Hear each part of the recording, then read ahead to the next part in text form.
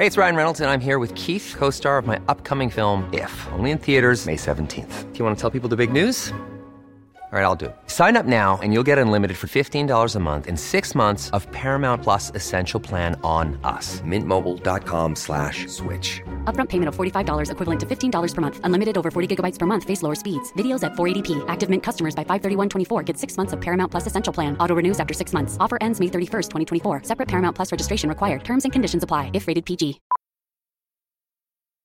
Millions of people have lost weight with personalized plans from Noom. Like Evan, who can't stand salads and still lost 50 pounds.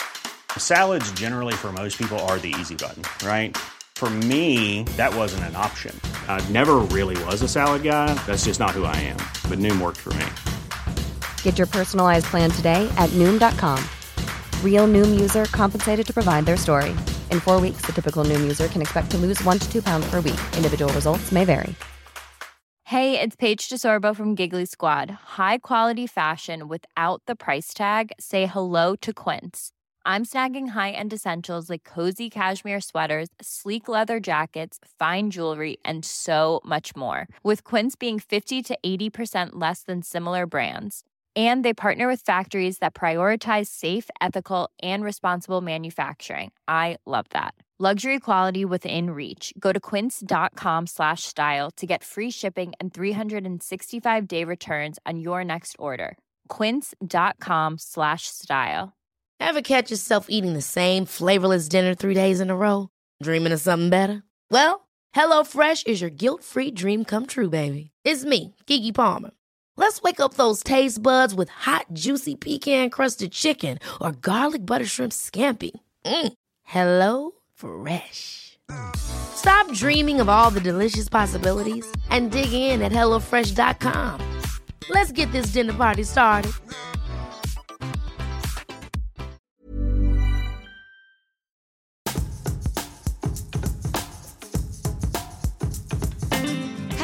Welcome to White Wine Question Time, the podcast that asks its guests 3 thought-provoking questions over 3 glasses of wine.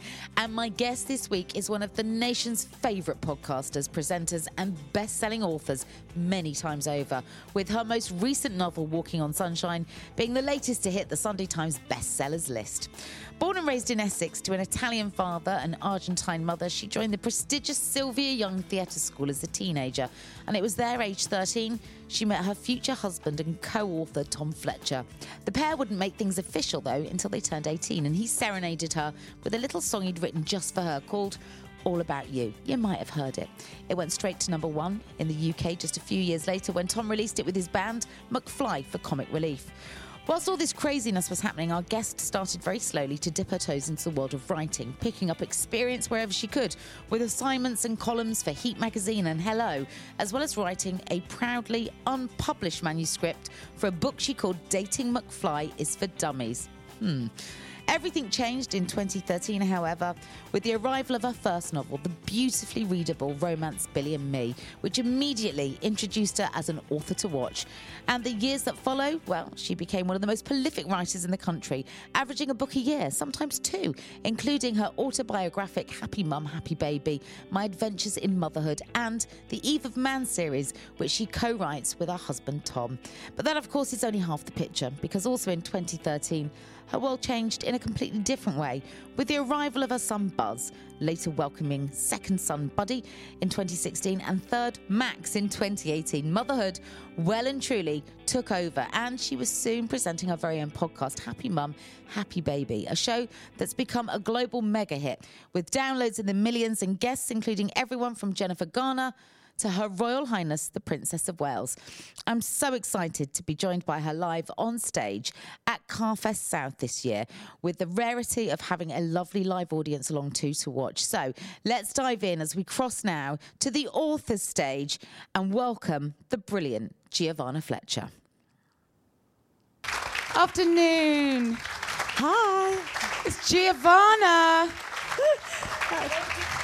You go on the psychiatrist's couch. This is my second chaise longue today, and I'm not very graceful on them. And it's a leather one. Nice. That's nice. In this heat, you'll squeak, G. I know. But how does anyone know how to sit on a chaise longue? Because this just feels wrong. Yeah, no, I think you're doing it just about right. Okay, yeah. Thanks. G, thank you so much for doing this today.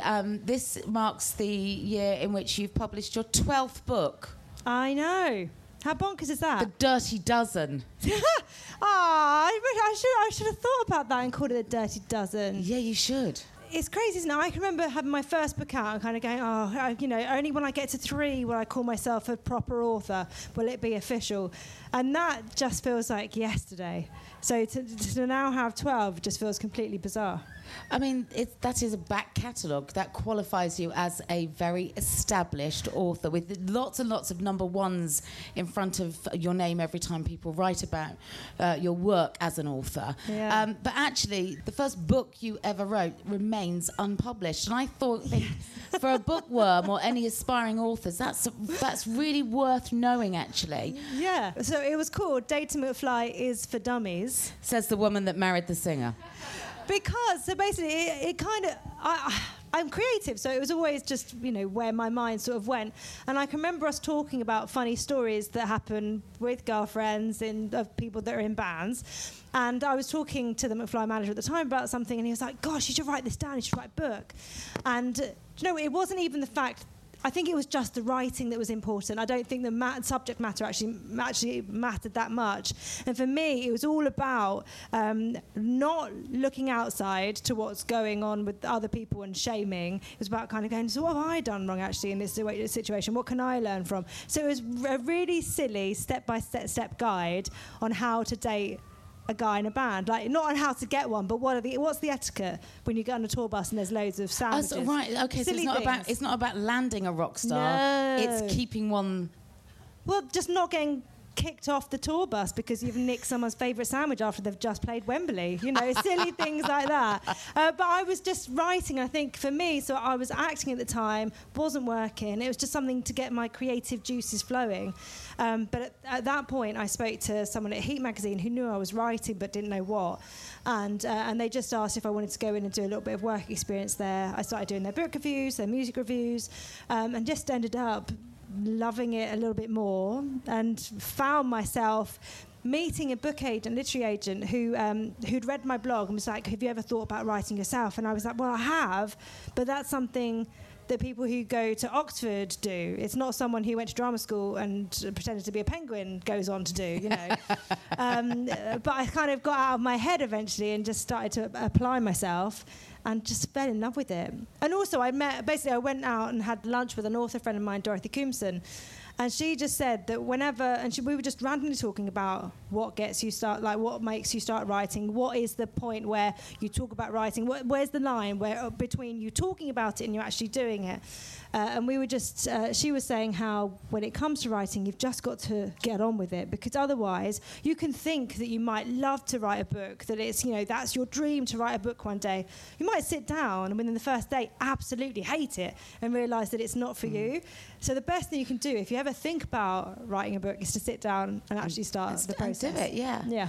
And we'll get into the processes of how you create your work, because there's lots of different ways in which you work. But I think a really important thing is that, straight off the bat, we've established that you did this for nothing because you were determined to learn. You didn't get paid by Heat magazine in the first instance. You did work experience. Yeah. And I think that's something that a lot of aspiring authors should take on board, because, like you said, you've got to kind of not try before you buy, because it's not quite that. But you've got to get your hands dirty. Absolutely. And then even when you have got something that can be sent out, the amount of no's that you get, are unbelievable. How many no's did you get? I think we sent out to 12, so I got 11 no's and then Penguin gave me, literally had a little gamble and we're like, yeah, okay. we'll give you a 2-book deal. But I mean, you know, it just takes one person to see something, to enjoy it, and because also it is subjective, you know, it's kind of, you're going to end up writing something that connects with that one person on that day that she, you know, picks it up. Absolutely. And it is about turning one head in that first instance. And I think it's a whole J.K. Rowling thing as well. I think she was turned down about 60 times. Yeah. And like, that's Harry Potter. Exactly. Mic drop. Yeah. Right? Yeah. You only got 11. I mean, I don't like to sound I better, don't know that you've struggled enough, frankly. No, but there is a whole lot of work that goes into becoming that you do have to not be getting paid for it. You do have to, you know, I know so many authors who started off writing on their commute. Yes. You know, that's how they spend the whole time. So they'd get 500 words a day, which isn't a lot when you're writing a 90,000, 100,000 word book. But, you know, it's just little and often. Just keep going, keep chipping. Yeah. Now, when G agreed to come and do this chat today, she's already been twice on a podcast that I do called White Wine Question Time, and I thought it would be fun to make it a hat trick today. Now, normally on White Wine Question Time, we ask 3 questions, but the third question I'm leaving to you guys, and I want lots of questions. And we would normally punctuate each question with a glass of wine. If only I'd had enough booze to bring for you all. So if you are drinking, I salute you, and if you're not, I'm sorry. But are we ready to dive in and pop our cork on the first question? Yes. Good. So we're at Carfest. This is the author's stage, and an author works in chapters. And I wanted to know what have been the most significant chapters in your own life that have brought you to where you are today, an author, 12 books in your back catalogue, and what you'd call those chapters, what their headings would be. Gosh. I think even my childhood would be a whole load of different chapters. So up until the age of 9, I was bullied. So not a very happy child kind of school life-wise, but I loved my brother and my sister. Like, everything was just us outside playing. And I loved that. And I do think, although the bullying was awful and we did move as a result of it, I would not be the person. It was that bad, G, that you had to move house. Yeah, it was pretty awful. You're being quite kind of okay about this, and that's huge. So what was happening? Lots of name calling, pushing, being like pushed into like rose bushes and stuff. I think a low point for me was having to go to the school nurse that she could pick rose thorns out my butt. That was pretty bad. But just not very nice behaviour, which as a 9-year-old, all I wanted was for people to like me. And I think as an adult, actually, which is a great thing about books, you know, you see something and it kind of layers what comes after. I think for a long time I had a huge desire and need for people to like me and to approve of who I am, I guess. And I think part of growing up and part of having kids certainly is realising that you're never going to please everyone. And that's fine. It's okay if people don't like you. But that's definitely massively So this was when you were 9, so you weren't even at secondary school? No, so we moved and then I went to a normal secondary school where we lived, and that was all lovely. And then at 13, I moved school. I saw Sylvia Young on Live and Kicking one day, and I had no idea that there were real life drama schools, like real life theatre schools that you could go to that were a bit like, there was a TV show at the time called The Biz. And I thought, wow, you can go to school every day and it'd be like The Biz. I want to go there. So without my parents knowing, I phoned up the school, ordered a prospectus, applied for the scholarship, and then the letter came through to say, this is your audition date. So I was like, Mum, Dad, we're going to London. And I'd been part of like the local amateur dramatics group, but part of the result of me being bullied is that I spent a lot of time on my own, walking around the school field, acting out like little stories, singing little songs. So when I did go to another school where I could actually let those things out, it was a whole other world. There's a whole other side to me. And that led me to apply to Sylvia's. But I'd never gone for like proper auditions or anything like that. And just so you know, Sylvia Young Stage School is probably the most prolific in the country. There are only a handful of places places, and only the very best make it through. And Sylvia's, I mean, one class, I'll give you an example. One class had in Emma Bunton, 3 members of All Saints, Keely Hawes and Danny Bear and Denise Van Outen. That was 1 year.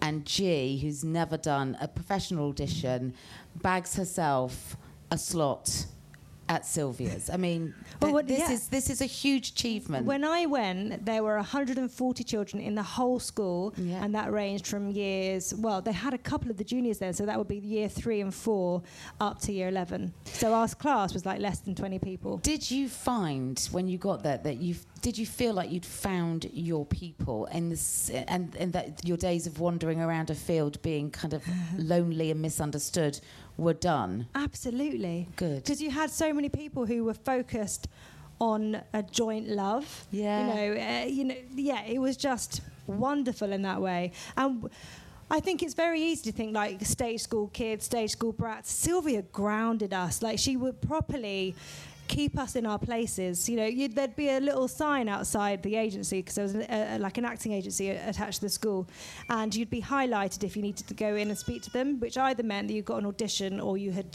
bagged yourself a job. And Sylvia was so strict about how people reacted even to that sign, because if you went above your station, if you showed off, if you flaunted it, she would really be quite annoyed. Even the air kisses around, oh, darling, none of that. We weren't allowed to wear makeup. We had to be kids. And I think whether people went to Sylvia's and came out and went into acting or not, I think it gave people a clear idea of what it is to be a professional human. We were kids as well, because we were kept innocent in many ways, but it gave us another layer to our being, I think, and a perspective that is maybe different to other kids. But I think as well, what you are is a bunch of kids who would probably in any other school environment stand out and be picked on, as you've discovered, and yet you were amongst your own when you all came together. Yeah. And I've been to Sylvia's a few times to watch some of the shows. I get drunk on the atmosphere in there. It's so exciting because it feels like the halls are filled with possibilities, and so many great talents have come out of there and gone on to really flourish. Well, and Amy Winehouse, so, one of my highlights during my year 9, so she was in year 11, she would, on Thursdays, she would not do tap lessons. So she'd just, I don't think Sylvia knew about this, but she would just skip tap and just permanently be in with Peter Roberts singing.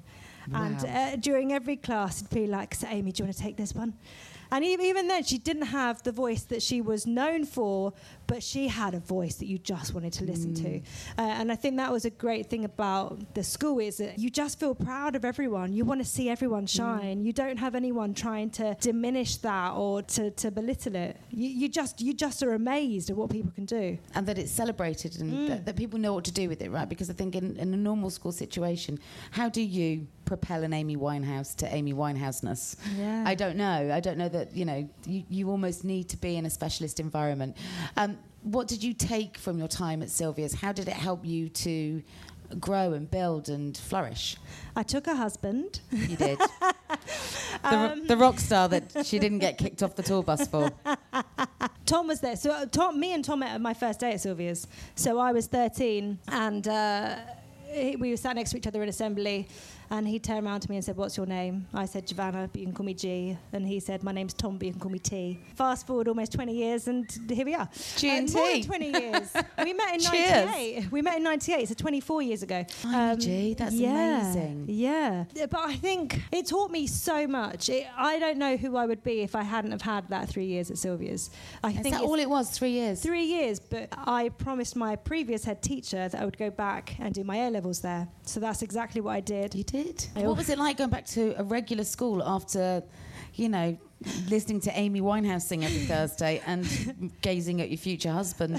Well, thankfully, though, I was going into sixth form, there's another level of independence. So I was used to getting on a train from 13 into London on my own, doing that whole thing, just feeling like an adult. So I think going back into a sixth form, there is a different level of adulthood. Yeah. So that is quite nice. You can just leave school if you want to. You can just walk out the doors. But certainly very different. And also, I discovered a social life. Far too young at 16, but there was suddenly this other world that was opened up to me that we didn't have at Sylvia's, Right. which was, pretty fascinating. Can I ask, the people that pushed you in the rose bushes, were they still there when you went back for sixth form? Different school by that point. Yeah, secondary school. But weirdly, I went to see a show. I went to see Les Mis because a friend's sister was in it. But it must have been about 5 years after I'd left, thinking that was completely behind me. And one of my bullies, her little sister, was in the show and looked exactly like her sister did, and I sat in that audience and I could just feel the anxiety. Yeah. So I find that fascinating, how things happen to us in life and we move past it and we feel like we're over it, and then all of a sudden, bam, you're back there. Yeah, and you're reduced to feeling in exactly how you did as a 9-year-old again. Yeah. But those lessons in life, they have value. They're difficult, they're horrible, but without them, would you be you? Exactly, and that's everything, isn't it? It's all these little things that we collect along the way, all these different tools, all these different learnings, whether they're mistakes that you have to learn from or whether they're successes that you still have to learn from, because it doesn't mean that they're going to happen again. All these different connections that you make. I think we live in an industry where you make fiercely strong connections with people, while you're working together. You're so intense and you absolutely adore each other, and that never goes, but you do then just go on your separate ways and you get a new job and another fierce connection. But then when you see each other, you're like, we shared a really special time, and that's okay. And I think that's what life should be in many ways. We should be making strong connections all the time and not feel like we constantly have to choose hold one over on the to other. them. Yeah, I think you're right. You did go back to Sylvia's one more time, though. Well, it wasn't quite Sylvia's then. I love this story. So Tom took you back to what was the old site of Sylvia's school, when you'd attended there. It's somewhere else now, but what was the occasion? Well, I was told, so at the time I knew the boys were making a McFly documentary, like a McFly on the Wall, and I was told each band member was going back to their old school to film like a little bit about their time there. And seeing as me and Tom had gone to school together, could I go with Tom to record and reminisce together? Like, great, amazing. I turned up. So I opened this door and I just saw flowers and candles, and I just literally shut the door so quickly. I was like, no! And I texted Tom and I was like, am I meant to just walk in? Because I thought, oh my God, you just know, when you know what's coming. Like, we've been together 9 years by this point. But also this building was disused at this point, right? Yes, it was like so this is an empty old school with which used to be a church. Yes. So proper atmospheric, like proper dusty, like certain walls were knocked down, but you could still see the imprint of where Sylvia's was. So I went in and I could literally hear like one of our songs playing, and I walked in. The first thing Tom said was, "There are no cameras." I was like, okay. And it literally, so I went into this spot, candles everywhere, roses everywhere, petals everywhere, and just this one polished spot on this really dusty floor, which is where me and Tom first met. And he got down on one knee and proposed. I love this story. I've got goosebumps. But the weird thing that night, so when you just like, especially nowadays, enjoy the moment, be in the moment. Don't, get your phone out straight away and start telling people, just be in the moment. So he loved that. It was an amazing night, amazing moment. And then he booked to go to the Ivy, which is where we go every year for our anniversary. We're people that like what we like, and we're like, that's where we go. We know what we like and we like what we do. Exactly, like that. So we were in the taxi, went to the Ivy, and we got there. And usually, like, Papa out there, they don't care about us. We're people that can just walk in. But this lady came out of the restaurant, and she was super drunk. And I've never had someone even do this to me before, but she literally she was like talking to Tom, talking to me, ran her hand down my shoulder and held onto my hand and was like, "Oh, is that you?" And the Pat was like, "Excuse me?" So we spent the first 15 minutes in the Ivy frantically texting our friends and our parents and everything, just going, so this happened, before everyone else found out because of some drunken, Wow. Yeah. But so magical. And I can remember that night not being able to sleep, like Googling different things, honeymoon destinations. Like just skip the wedding straight to the holiday, yeah? Well, if we get married at this time of year, then it's really hot there. That's brilliant. I mean, what a beautiful full stop on your amazing time in that building as well. Yeah, I love that. Exactly. So that's 2 chapters of your lives. What would you call the first one? The 9-year-old you that was having a hard time. What would you call that chapter? It's hard, isn't it? Because overall it's quite a sad time, but really it's also really positive because... It's what doesn't kill you will make you stronger. Yeah, and also if I didn't have that, then I wouldn't have had that time off in my imagination, you know. Maybe I'd call it imaginary friends. And the Sylvia years, what would they fall under? Probably finding my happy place. Yeah. I'd go with that. It is, yeah. It became the roof under which everything amazing happened. Well, literally, like my life would not be my life had I not gone to Sylvia's. Yeah. You know, whether that's those 3 years and how they really impacted me, whether that's my relationship with Tom and my other friends that, you know, I made during that time. You know, I've got an amazing friend, Lauren, who before at the end of year 10, she wasn't going to be able to come anymore because of financially. She came from Wales. You know, it was a lot to come up and board every week. So my family just said, well, she can come and stay with us for a year. So having my best friend in my room for a year was incredible, you know. Yeah. And I think, you know, talk about finding your people. She was very much found and in my home. And I think Sylvia's impacted me in many, many ways. I'll never know who I would have been had I not gone there. That's brilliant, G. That's brilliant. Goes to show as well, doesn't it, the power of getting the right education for you as a child. Might not be right for everyone else, but that's remarkable, which has taken us to where you are now, and which takes me very nicely to my next question. Hey, it's Danny Pellegrino from Everything Iconic. Ready to upgrade your style game without blowing your budget? Check out Quince. They've got all the good stuff, shirts and polos, activewear, and fine leather goods, all at 50 to 80% less than other high-end brands. And the best part? They're all about safe, ethical, and responsible manufacturing. Get that luxury vibe without the luxury price tag. Hit up quince.com/upgrade for free shipping and 365-day returns on your next order. That's quince.com/upgrade. There's never been a faster or easier way to start your weight loss journey than with PlushCare. PlushCare accepts most insurance plans and gives you online access to board-certified physicians who can prescribe FDA-approved weight loss medications like Wegovy and Zepbound for those who qualify. Take charge of your health and speak with a board-certified physician about a weight loss plan that's right for you. Get started today at plushcare.com/weight-loss. That's plushcare.com/weight-loss. plushcare.com/weight-loss. Hold up. What was that? Boring. No flavor. That was as bad as those leftovers you ate all week. Keke Palmer here. And it's time to say hello to something fresh and guilt-free. Hello Fresh. Jazz up dinner with pecan-crusted chicken or garlic butter shrimp scampi. Now that's music to my mouth. Hello Fresh. Let's get this dinner party started. Discover all the delicious possibilities at HelloFresh.com.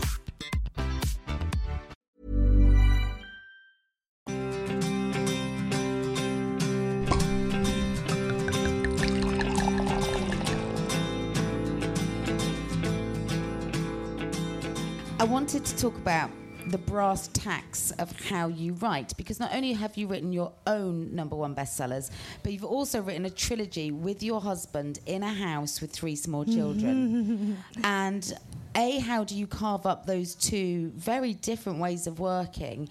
And I'm sure that anybody here that loves books and read books but also aspires to write them, love to know how you start a book and what that process is. Well, we've still got to write the third of the trilogy, and fans of the trilogy will be glaring at me right now. But it is so when you're writing as a pair, what the trickiest bit is scheduling, because I might go, so in July. I was like, great, I am ready. I'm going to go back and read the other 2. We can get on this. And then 2 other writing projects are coming for Tom, so we just have to wait a little bit for that. But, I mean, it's a conversation, guys, that we keep having. Don't worry. Because the thing is, you write, so the way the books are written is you take a chunk each, right? You take a different narrative each. So you take, you explain this. Yeah, so Eve of Man it follows Eve and Bram and Michael in the second book. And so we use our voices, I guess. We use so basically I write Eve. Rather than us both trying to work out who are these characters that we can both write collectively as one, why don't we make the most of us having 2 separate voices? Me find Eve, you find Bram, and see how that works. And it does work really, really well. So, but we need basically when you start writing a book for us, right? Because I write very differently when it's both of us and when I write on my own, but together we spend about a month planning and literally firing what's going on. We'll have a really nice long document that's even got like dialogue in it, because we'll try and pack it out as much as we can with info so that we both know exactly. And do you put a story arc in? Do you understand where it's going to end, or Yes, you do. Yeah. Good. I really want to be one of those authors that has the post-it notes, and each time I get the big board and I get the post-it notes, and then I don't do anything with them. But I really would like to be that person. But yeah, so with Tom, though, we do plan a lot more. The reason I didn't used to do that, so the way I used to write with my solo work is that I would know what my concept is, I'd know who my main character is, and I'd know roughly the first third and then where I wanted it to end. So I'd get to the end of the first third and just let the characters fly in a really great way. I used to absolutely love it. And the reason I did that is because growing up, I used to play with my Barbies and my dolls, and I used to plan everything while I was setting up. Like, I'd act out scenes in my head while I was putting the Barbies things out and all of this. And then when it was all set up, I'd be like, well, I've done it now. Like, where's the joy in doing it? Because you like all the prep and the planning, yeah. Well, yeah, that's I've ruined the author in you. So my problem with planning, I thought, was that I would have the same experience, that I'd do all this planning, and then I'd get to write it, and I'd be like, oh, well, I'm bored of myself now. But whereas actually, what I have discovered that with planning, writing's layers still. So you're still forever finding stuff. You're still, something that you wrote a couple of months ago might make you springboard into something else now, and that's really exciting. So but the planning is the spine from which everything else hangs. I suppose it's that's the bones of the piece, and then you write the meat on the bones. Exactly. Like so now I don't do the whole third thing. Now I realise that it is my job and I should be an adult and should actually plan stuff, and that it doesn't dull my imagination by doing so. I think I was just scared to plan. It was never that I was lazy about it. It was just that I really relish and enjoy discovering it as it goes, especially because a lot of my work is first person. Yeah. So I wonder, actually, if I wasn't writing in that way, if I had a bit more of an outside look on it as I was creating, whether I would have let myself off on that a little bit more. But because of being in it, you almost don't want to experience it too much in the planning, because otherwise you might lose bits. But now I realise that if I feel like I'm experiencing it, write that down, because that is key info that I can then write when I am putting meat on the bones. When you've got all these narratives and characters working around in your head, does it feel sometimes like you're walking around with sort of multiple personality disorder? Because you're living and breathing these characters. You take them to bed with you. They wake you up in the night. You have to live it to a degree, don't you? It's when they are in a position of having to figure things out, the difficult part of life, that it really sits on me. And I used to go to Tom and try and, work through things with him, but he's forever trying to kill my characters off. Really? Yeah. He's like, just kill her off, and then the other 2 guys can go off, and then they can send postcards back to her unborn child. And I'm like, no, this is silly. So I've learned not to go to him for any kind of book chat. But what I find really useful for me when I do get stuck in that way is to just get writing. Just write. Even if you end up deleting it, write, because it will all make sense. It will all come together. Well, sometimes it clears the blockage, doesn't it? Yeah. Yeah, just to write your way through it. And for me, the characters that are they become my mates. Like writing Dream a Little Dream, every week the main character used to go and do pub quizzes on a Wednesday with her best mates. And I had just had Buzz by that point, and I was missing my friends. I'd had this baby, and then I was away from the baby because I was having to go back to the day job. So always being pulled. I felt like I was like missing out. I can remember one day my dad and my brother had Buzz, and they'd taken him to the park. I hadn't put Buzz in the swings by this point. They put him in the swings. I can remember another picture popping through of Buzz in a supermarket trolley. I'd never done that. Just tiny little things. I'm like, I really wish it was me doing that. Yeah, so I found myself writing these characters that I needed. And I feel like that's what I do every single book. Whether it's a lesson that I need to learn, a discovery, I write the things that actually I need at that time. And sometimes I don't realise that until I've finished it. And I just feel healed in some way, or moved. It's an amazing experience. Frustrating. I bet. So frustrating.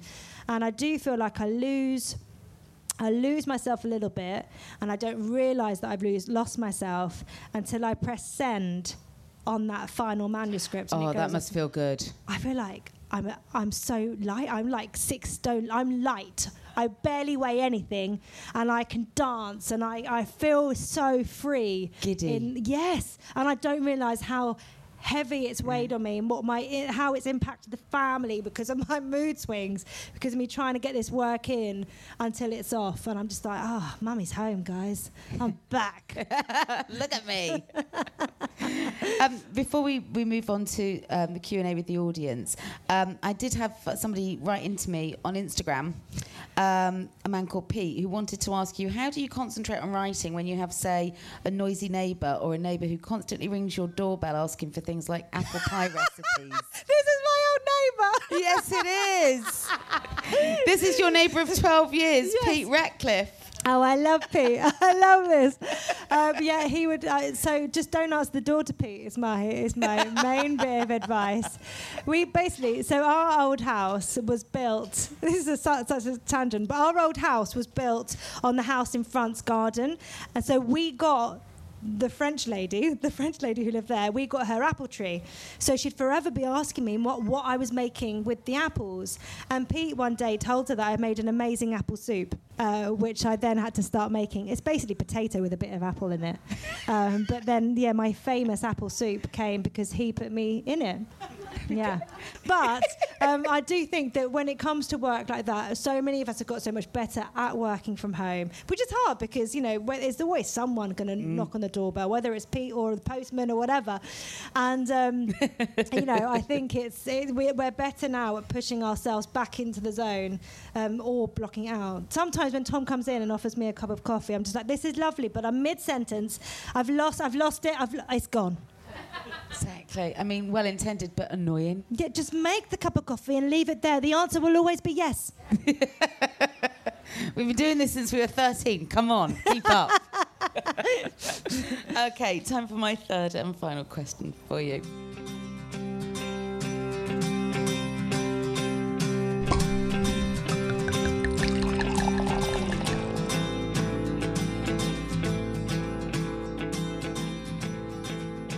In case any of you are feeling a little bit nervous about putting your hand up to ask questions, I want to ask G to talk us through a moment in her career, this is non-writing related, to show you how vulnerable she can be at times and yet still dig deep.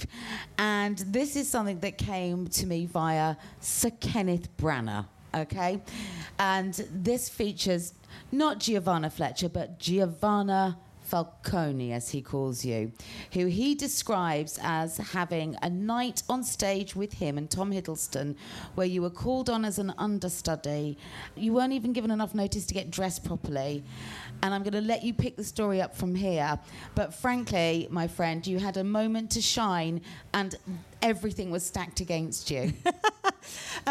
So I was in a show called Ivanov at the Wyndham. So it was a Donmar season, like a huge West End season. I wasn't long out of drama school. Kenneth Branagh was the lead. Tom Hiddleston was in it. Andrea Riseborough. So I was understudying. But, she's really casual about that. Did you just hear those names? Yeah, she's just out of drama school. I've got to say, I love it at the moment because my kids are really into Marvel. So when they see Loki, I'm like, look at this picture of me and Loki right here. Be good, or he's coming. So we were doing this play, and I was understudying the female lead. And we were a long way into the run, actually. I'd had my understudy run, thankfully, a few weeks before. I'd been on stage that night. I'd done the first chunk of my part. And I was back in my dressing room. So just in case people don't know, an understudy will probably have a smaller role within the play, but also be prepped to go at any given time to step in to those major leading lady shoes. And this is what happened. So I was in my dressing room doing my Sudoku. And there was a knock at the door, and it was Howard, the company manager, and he's like, Giovanna, where's your Sasha costume? And I was like, it's right there. He's like, great. All of a sudden, the door completely opens. The whole of the wardrobe department file in. They're like, we're getting you ready because Andrea doesn't feel very well, so she'll probably be fine, but we're just going to get you ready. 3 minutes until she's due to go back on stage.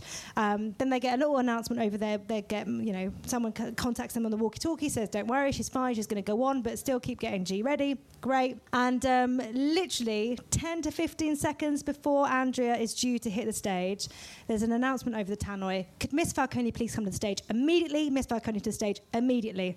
Literally, I ran down to the stage. All the doors were open where everyone in the theatre was like, oh, come on. Got to the side of stage as the cue light was going green for me to walk on. On stage, you have Kenneth Branagh and Tom Hiddleston. I'll reenact it. So, Tom's over here, Ken's here. Very heated exchange. Tom Hiddleston has tears in his eyes. Right. I walk in over here. Tom says that the first thing he sees is just Andrea because he's got tears in his eyes. He can't see. And he was like, as the tears started lowering, he sees Andriana, then Giovanna. And he's like, what on earth is going on? Ken says that all he saw in his eyes, he just saw Tom's eyes getting wider and wider and wider. So he had to turn around to see what was going on. And his first line was, Sasha, what are you doing here? But we literally had 10 seconds where we just looked at each other and went, oh, what are we doing? But thankfully, because of that first line, the audience all went, okay, she's Sasha. We get it. But it's so funny because Ken was on Rob Brydon's podcast, which is where I heard this story. Talking about it because I just won the Castle and his version of events though. Bear in mind, I had messaged everyone that night, like my version of it, and his version was that my clothes didn't fit. That I just literally stayed over there because someone was still holding my skirt up. I'm like, that didn't happen at all. He was very lovely about it. He said that you came on and you hadn't had time to dress properly, so the stage manager was pinning with their bare hands your clothes together whilst you stood there quite stiffly because your clothes could have fallen off, but that you didn't drop a beat in terms of dialogue and that you were quite remarkable. Do you know what? The adrenaline, though, just took me through that night. The next day, I found out at midday that I was going on again. But then the whole week that I was finding out at 7:25 that I was going to be going on that night because Andrea was poorly but still wanting to push through and get on, but she was being told that she just wasn't very well. Yeah. And thankfully, the last Saturday, so our final two shows, Ken just kind of took a stand and was like, we all need to know. We need to know, and G needs to know, because she's either going to go on and do her part, or she's going on as Sasha, and we all know where we stand. And I went on for the final two shows, which was amazing. But can I just point out that to this day, so Kenneth Branagh has made, there's not enough fingers on my hands to count the amazing films that he's made, all the productions that he's been in, and he still remembers that moment with you because you make such a phenomenal impression wherever you go, Jay. So congratulations. Thank you very much. It's very sweet. It's very true.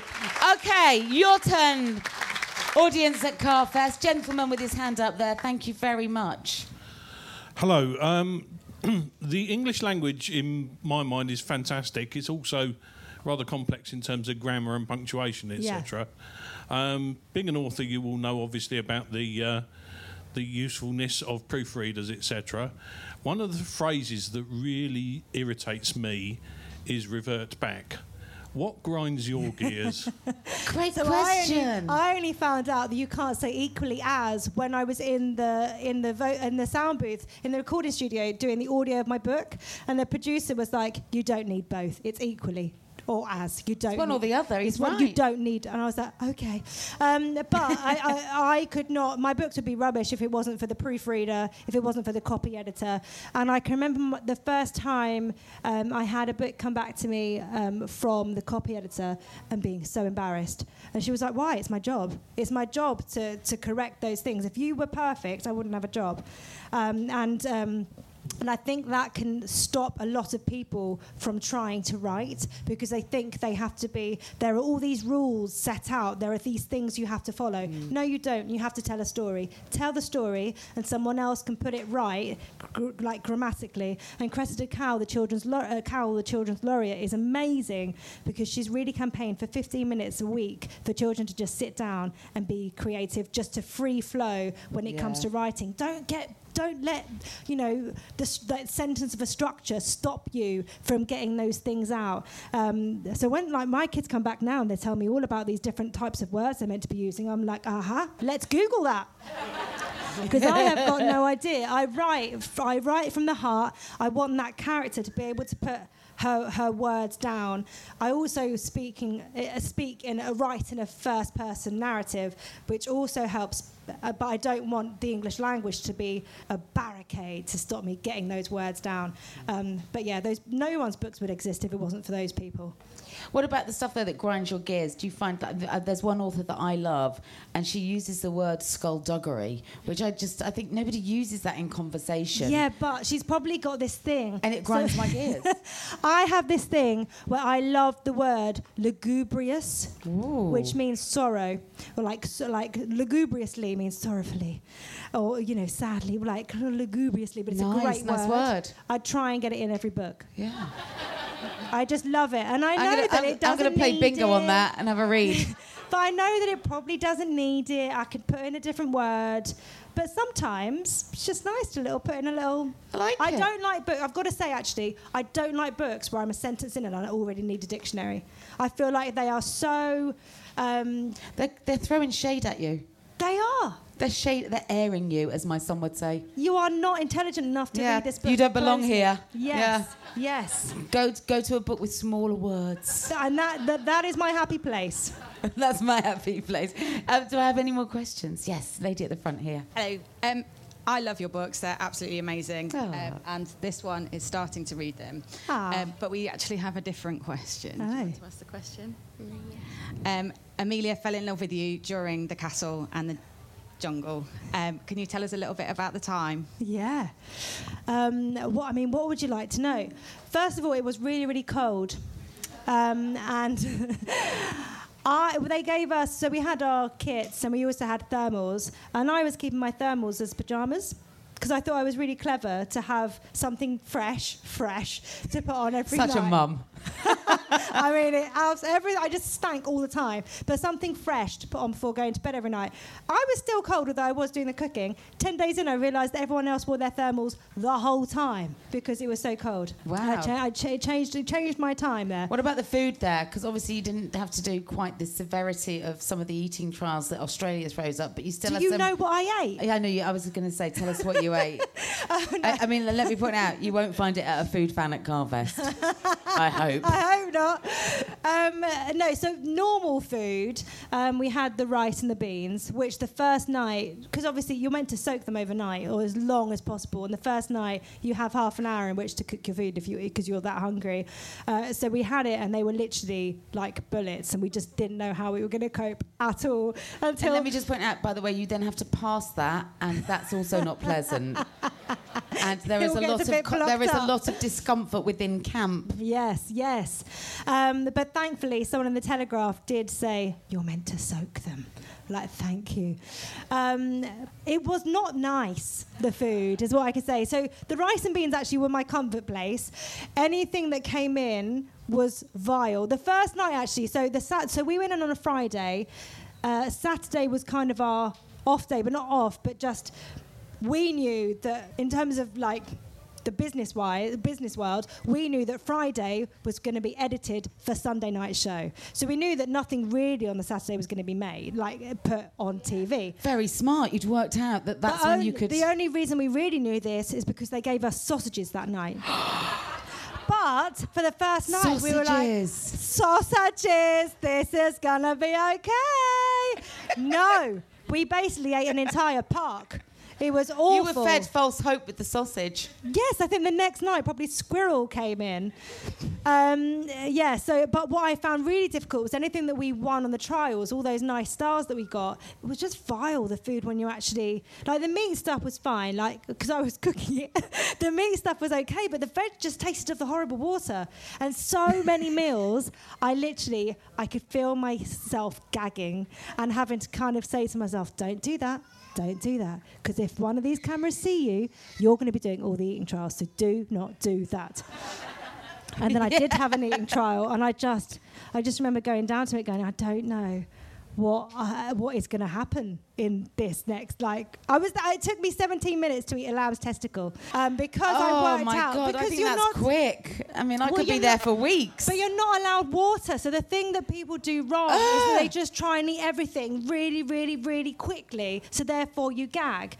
Thankfully, Vernon had said to me before going down, just remember, if it's anything they have to wash it. They have to boil it. Health and safety, that has to go through a process before it ends up in your mouth. Still tasted of wee. But it's more a mind over matter thing. So it's gristly, it's horrible, it's how it sits in your mouth. So it's kind of like take your time and chew it. I think I gagged once. I only gagged once. And that was on the fisheye because of the pop and the saltiness. And I'd not had salt for 3 weeks by that point, so it was really quite overwhelmingly salty. Wow. Yeah. I mean, the only thing I can think to ask is, what the hell did you say yes to doing that show? It was the best experience ever. And even then, I was sat down for a very weird meal with Ant and Dec. So they were making me laugh the whole way through. So it was really entertaining. The worst thing that I did was Mean Massage, where 4 of us sat in a row. Mean Massage. Honestly, it was a challenge. Think about the evil people that think this stuff up. Yes. So it was a challenge. It wasn't a trial. So the difference between challenge and a trial really is that Ant and Dec aren't there. So we went into this room, Mean Massage. Basically, you're strapped down on a masseuse table with your face out, and you'd see the ranger's feet coming next to your bed, and they'd just chuck things over you. That was the most difficult thing ever. I had Beverly Callard going, Norgie, oh, Norgie. Ruthie was just singing the whole time and then stopped. Jessica was just being like, Gigi. So I just felt like I knew from day one, if I fell apart, so many other people were coming with me. So I think I had my head somewhere else, even in those situations. And I do think that, I went in there to get away from my motherly responsibility, I guess, in a way. But you did become the mum of the camp. But that is what pulls you through. That's what pushes you through, because you're worried about other people. So therefore, sometimes not putting yourself first is the best thing, because it takes you out of where you actually are. I was so freaked out about my ears. One thing, because I had really bad hearing as a child, really bad. I used to hit people, awful. I was a really difficult child, to the point where I was taken to a board of governors with my mum, and it was really, really bad. Because you couldn't hear? Because I couldn't hear. I was so frustrated. And so my ears are something that I get really panicky about, and I could feel these little worms near my ears, and I get recurring ear infections, and that's the only thing. So looking after the others kind of took me away from the maggots that might be in my ears. But the first thing that I did when I got off that table was get to the medic and go, check it. Get him out. Yeah. I mean, other people are off getting naked so they could get the maggots out of their costume. I was like, I don't care if there are maggots in my pants. Are the maggots in my ears? You might want to rethink that. Sadly, on that note, we are going to have to wrap things up. And I know there are so many more questions for G, but you know what? The reason you went on to win the Jungle is for those moments, isn't it?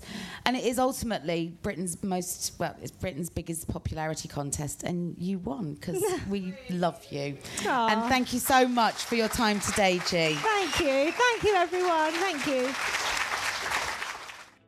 A huge thanks to Carfest for hosting us, and to Giovanna, whose latest book, Walking on Sunshine, is available wherever you get your books. And don't forget, if you want to come down next year to Carfest and see brilliant chats like this, as well as amazing acts live on the music stage and so much more, tickets are available now. Can't recommend it enough.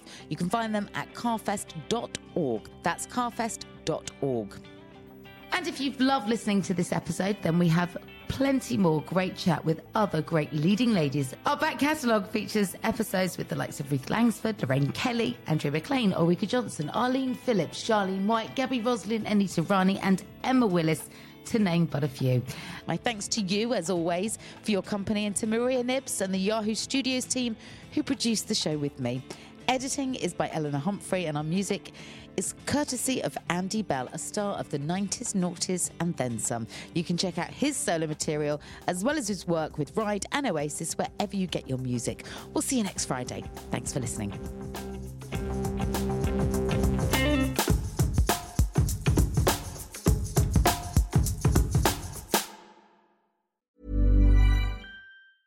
Ever catch yourself eating the same flavorless dinner 3 days in a row? Dreaming of something better? Well, HelloFresh is your guilt-free dream come true, baby. It's me, Keke Palmer. Let's wake up those taste buds with hot, juicy pecan-crusted chicken or garlic butter shrimp scampi. Hello Fresh. Stop dreaming of all the delicious possibilities and dig in at HelloFresh.com. Let's get this dinner party started. Planning for your next trip? Elevate your travel style with Quince. Quince has all the jet-setting essentials you'll want for your next getaway, like European linen, premium luggage options, buttery soft Italian leather bags, and so much more. And is all priced at 50 to 80% less than similar brands. Plus, Quince only works with factories that use safe and ethical manufacturing practices.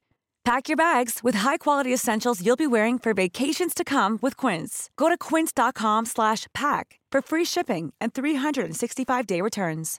When you drive a vehicle so reliable it's backed by a 10-year, 100,000-mile limited warranty, you stop thinking about what you can't do and start doing what you never thought possible. Visit your local Kia dealer today to see what you're capable of in a vehicle that inspires confidence around every corner. Kia, movement that inspires. Call 800-333-4KIA for details. Always drive safely. Limited inventory available. Warranties include 10-year, 100,000-mile powertrain and 5-year, 60,000-mile basic. Warranties are limited. See retailer for details.